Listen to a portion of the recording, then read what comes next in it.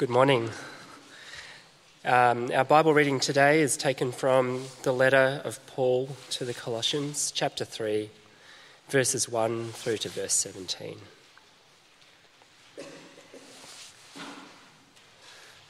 Since then you have been raised with Christ.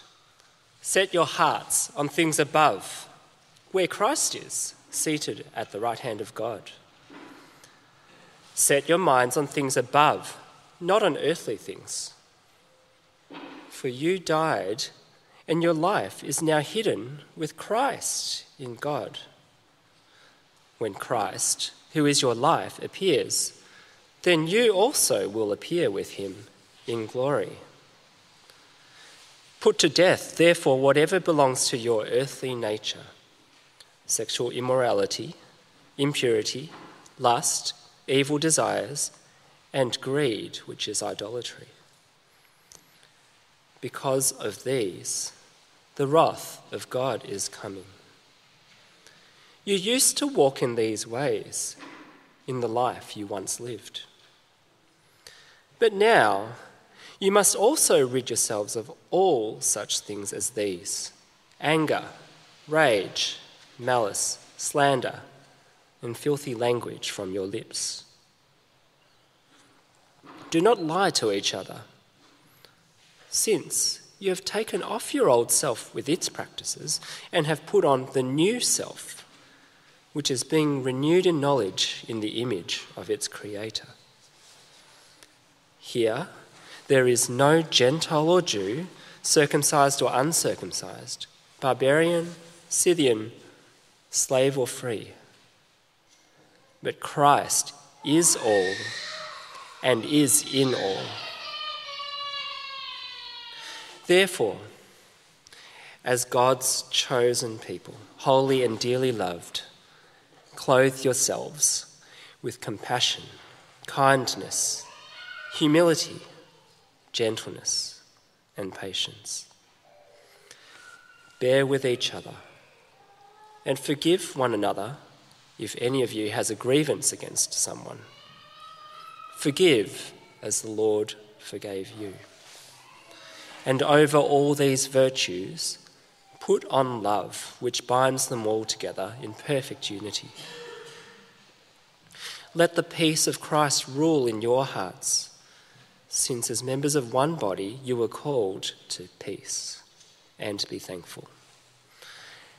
Let the message of Christ dwell among you richly, as you teach and admonish one another with all wisdom, through psalms, hymns, and songs from the Spirit, singing to God with gratitude in your hearts. And whatever you do, whether in word or deed, do it all in the name of the Lord Jesus, giving thanks to God the Father through him. This is the word of the Lord. Thanks be to God.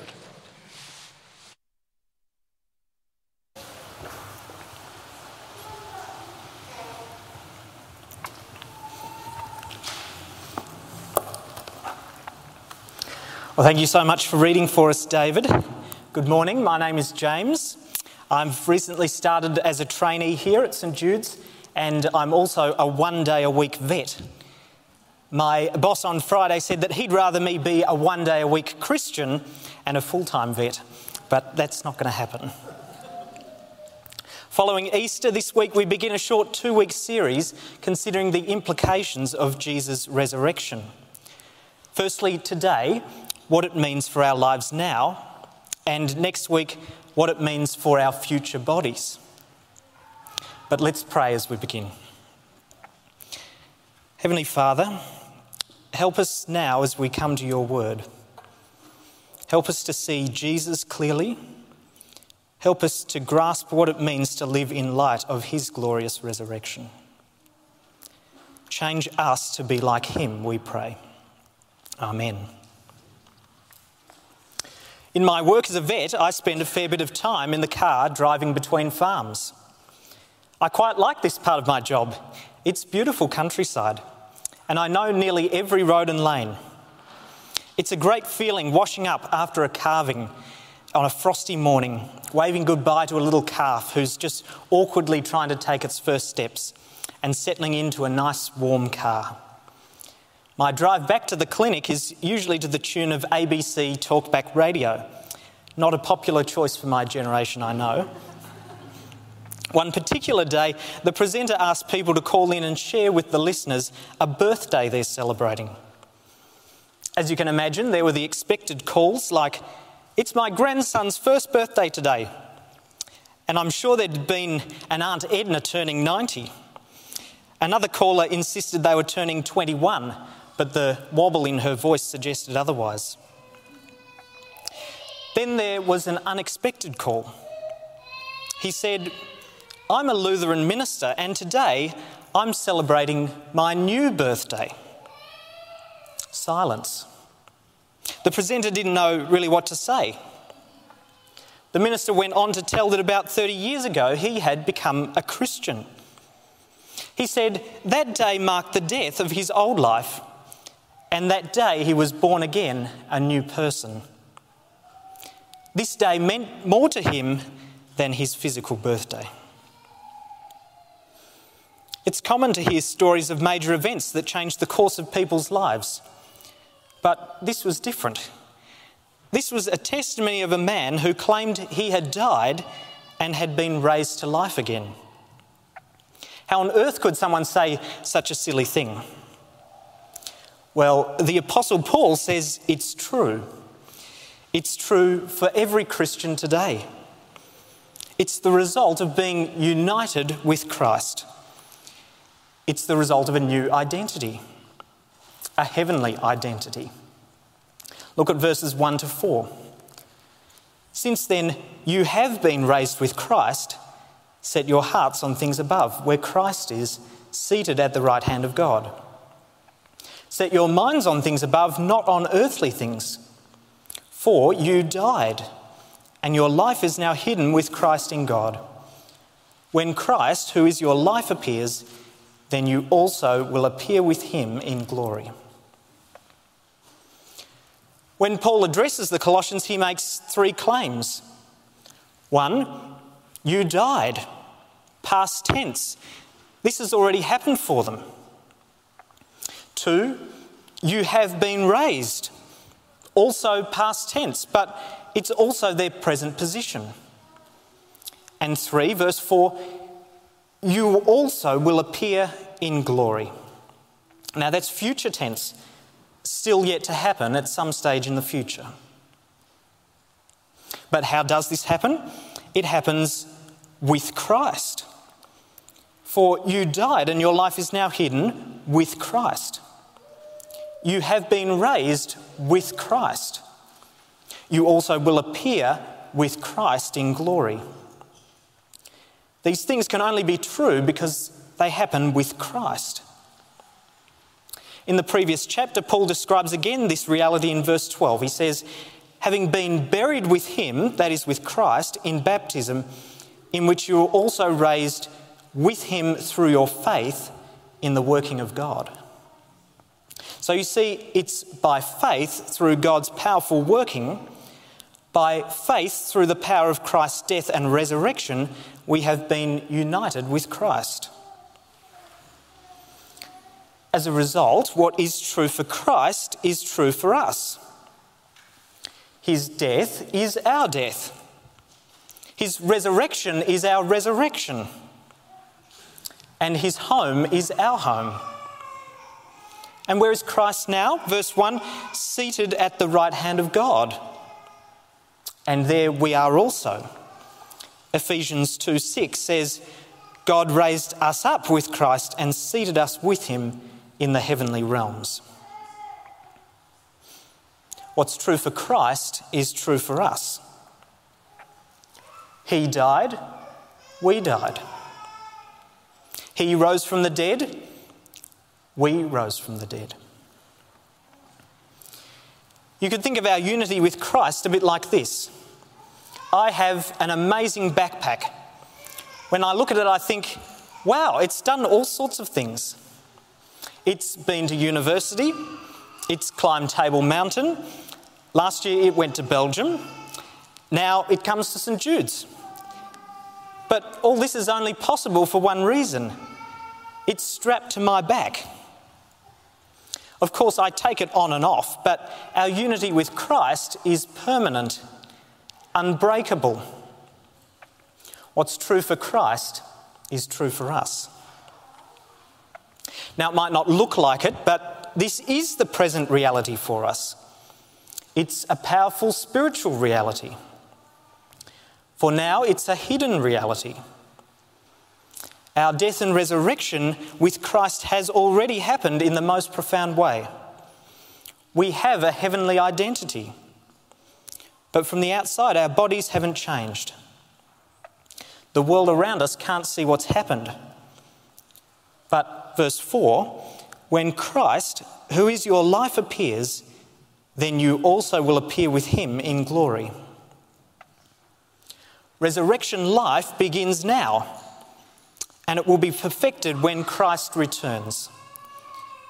For now the world can't see it, but one day, unveiled glory. Paul insists that if you have been united with Christ, we have already been raised a new person. Did you know this? Did you know that you have died with Christ and have been raised with Christ? Has the weight of this identity struck you yet? Does this identity shape the person you are? Paul says the right response for someone who has been raised with Christ is to set their hearts and their minds on things above. It's crucial we understand the logic of Paul's argument here. He doesn't say, strive to live godly lives now and perhaps you'll be one day led into heaven. No, he says, you have already been raised a new person. You have been seated in heaven. Now bring your way of living into line with this. It's often expressed, become what you are. You have been raised with Christ. Live a resurrection life. Since then you have been raised with Christ. Set your hearts on things above. Our new identity calls for a new way of living, and so Paul goes on to describe how resurrection lives ought to look. He said it's to put off and put on. He uses the image of putting off an old set of clothes and putting on a new set. Firstly, it's a life that puts off sin, verses 5 to 11. And secondly, it's a life which puts on the likeness of Christ, verses 12 to 17. Paul makes clear in the book of Romans that in dying with Christ, we have died to sin. By Christ's death, sin's penalty has already been paid. Sin's power as our master has already been put to death. But now Paul says it's time for sin's presence in our lives to be put to death. Unlike sin's penalty, putting sin's presence to death is a slow death, a lifelong commitment to put to death. Sin's presence and power will only perfectly be put to death when Jesus returns. But where does the power come from for us to put sin to death today? The answer is Jesus' death. To put off is to put sin to death by the power of Jesus' death. And what is the power that enables us to live new lives today? The answer is Jesus' resurrection. His resurrection was so powerful that it not only raised Christ from the dead, but enables us to put on, to live a new life today. It's the same power that will raise everyone on the last day, 1 Corinthians 15. This resurrection power is also at work in us by the Holy Spirit, as we see in Galatians 5. Please do not think that you have the power to stop sinning yourselves. The whole Old Testament teaches us that we don't. And in fact, Paul has just said at the end of chapter 2 that following human rules in order to live resurrection lives is useless. He says, chapter 2:23, such regulations have an appearance of wisdom with their self-imposed worship, their false humility, and their harsh treatment of the body, but they are of no value in stopping the indulgence of the flesh. Man-made rules are powerless to make us stop sinning. I know this from my attempt to stop eating Easter eggs. If I move the eggs from the table in plain view and put them in the pantry where they're out of sight, it doesn't change my desire to eat them. Human rules don't work. We need God's power. Verses 5 to 11, God's power to put off. Put to death, therefore, whatever belongs to your earthly nature. The old self is gone. Now put to death its ways. The old self and its ways belong to earth. We belong to heaven. The old ways of sin have no place in heaven. Remember that cold, wet, frosty morning in central Victoria with the cow having trouble giving birth?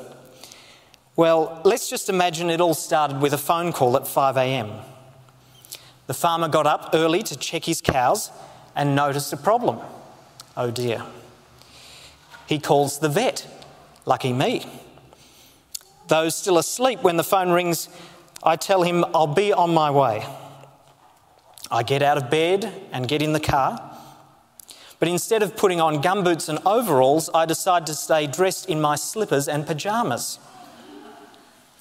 How totally inappropriate. I've spared you the worst of it, but I think this photo just gives you a small taste of the poor choice that would be. For a vet, slippers and pyjamas have no place in the field. For a believer united with Christ, sin has no place in God's kingdom. In fact, these things are not just out of place in God's kingdom. No, it's far more serious than that. They provoke God's righteous anger. On account of these, the wrath of God is coming, Paul says. Sin dulls our delight in God. It doubts our trust in God. It diminishes our service to God. And it damages the unity we have with others. Paul gives us 5 examples of sins to be put to death: sexual immorality, impurity, lust, evil desires and greed, which is idolatry. These are sins of the heart, wrong desires. He goes on then to describe another list of 5: anger, rage, malice, slander, and filthy language from your lips. And then he adds, do not lie to each other. These are sins from the mouth, sins that wound relationships. It's likely these practices characterise the Colossians' old way of living. It may well be that these sorts of things publicly characterise your old way of living. Maybe they are still a very real daily battle in your public life today. But when we gather on Sundays, we generally don't see these sort of things play out. Our welcomers aren't filled with rage. People exchange peace, not slander. People don't carry out evil desires over a cup of tea after the service. At least I hope not. But does this mean that they are not present among God's people? Sadly, no. And if you know your own heart, you'll agree. It's easier to ignore sin than put it to death. It's easier to excuse sin than put it to death.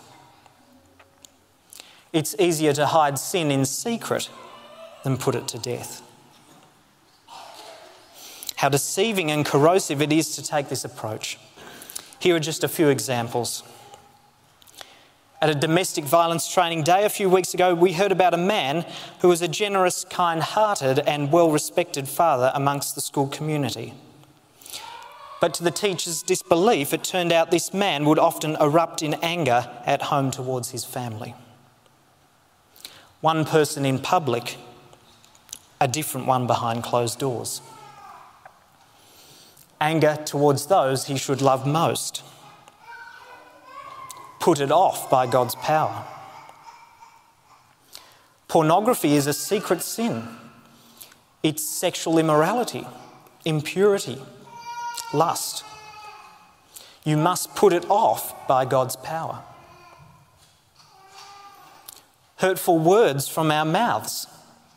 I've stumbled badly in this area. These are words that tear down rather than build up. Gossip, lies, harsh words, frustrated ranting, words that humiliate, critical comments. Put them all off by God's power.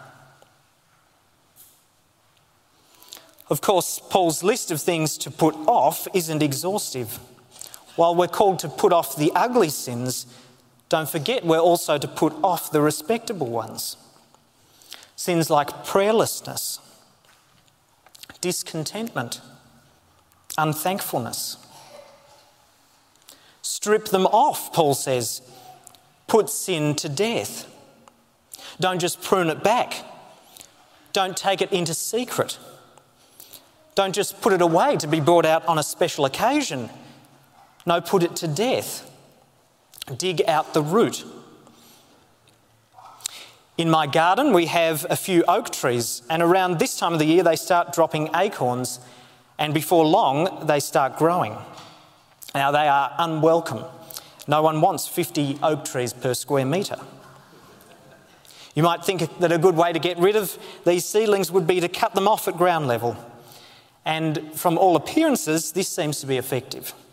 That is, until next year, when an even better developed root system sends up an even stronger, more vigorous shoot. It's not enough to cut off the shoot. We must deal with the root. Put the root of sin to death. Tear it out of your life. Well, how are we to do this? We know that we do not have the ability ourselves. Paul's already said in chapter 2 that man-made rules at best cut off the shoot but leave the root. In our own strength, it's hopeless. But it is possible through God's power. The power of Christ's death enables us to put sin to death today. Now, it will be slow. Sometimes it may feel like a walk around the block. But we can deliberately and decisively deal with sin. Here are a few ways which might help in our battle. Firstly, we can pray for God's help. Ask that God would be at work in transforming our hearts. Pray with King David these simple words, Psalm 51. Create in me a pure heart, O God, and renew a steadfast spirit within me. Secondly, God's Spirit works through God's Word. So commit to memory a verse to help you when tempted. Here's one to remind me of the power of my words, Ephesians 4:29. Let no corrupting talk come out of your mouths, but only such as is good for building up, as fits the occasion, so that it may give grace to those who hear.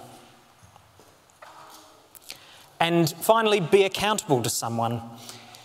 This might be a spouse, a minister, a trusted friend, someone you can speak honestly with, someone who will pray for you, someone who will tell you the truth in love and gentleness, someone who will remind you of the truth of the gospel and won't deceive you with false words of comfort.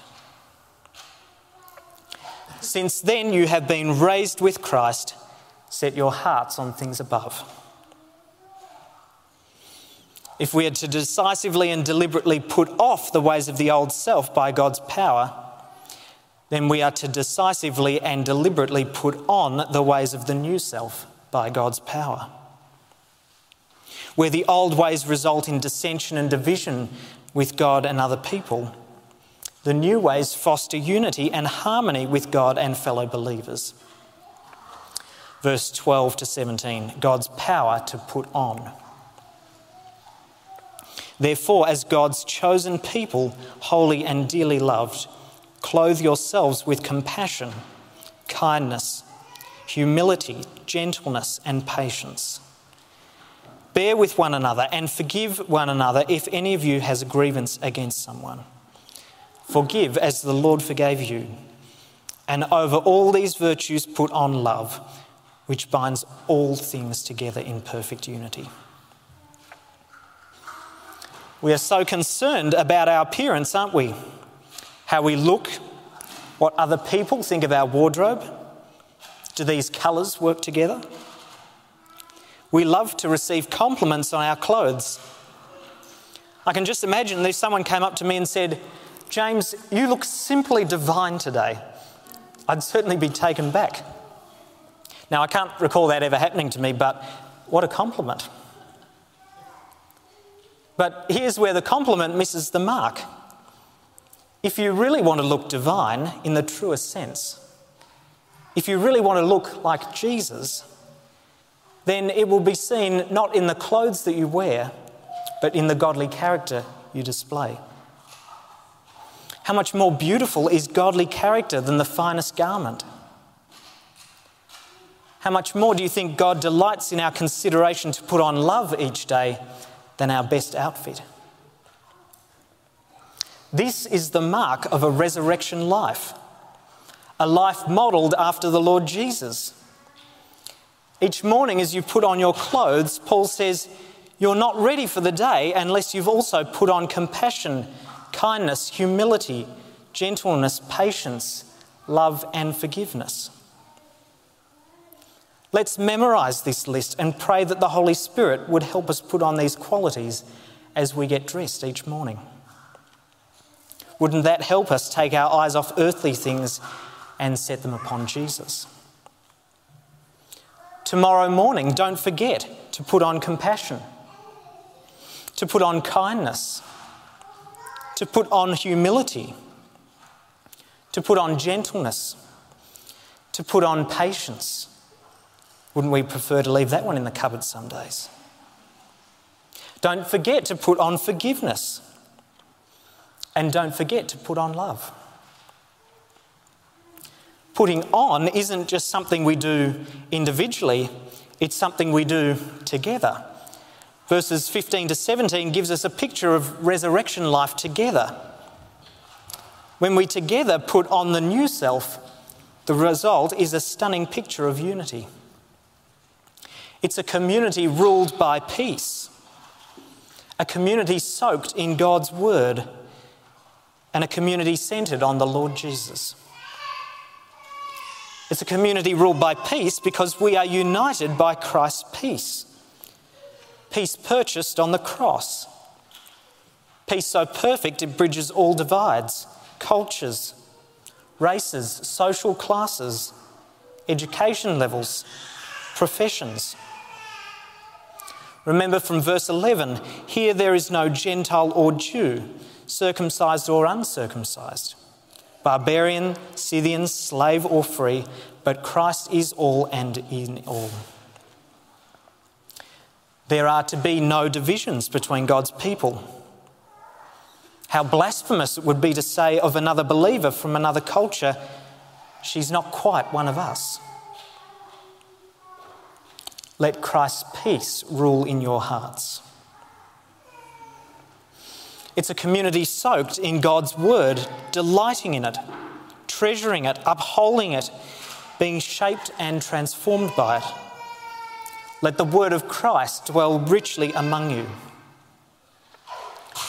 And finally, it's a community centred on the Lord Jesus, a community who holds at its centre his glory. He is the focus of all we do and say. He is the focus of our worship, our teaching, our ministry. He is the one who deserves all thanks, honour and praise. Since then you have been raised with Christ, set your hearts on things above. Resurrection life begins now. Would it be our heart's desire by Christ's power to put off the old and put on the new? To put sin to death and clothe ourselves in Christ's likeness? To grasp our identity in Christ and live out what we already are? Let's pray. We do thank you, our Heavenly Father, for the power of Jesus' death and resurrection. We thank you for the new life that we have in him. Help us to set our hearts on things above. Help us to put off sin and put on the likeness of Jesus. Help us to live together in unity, ruled by peace, soaked in your word and centred on Christ. We ask this for his glory. Amen.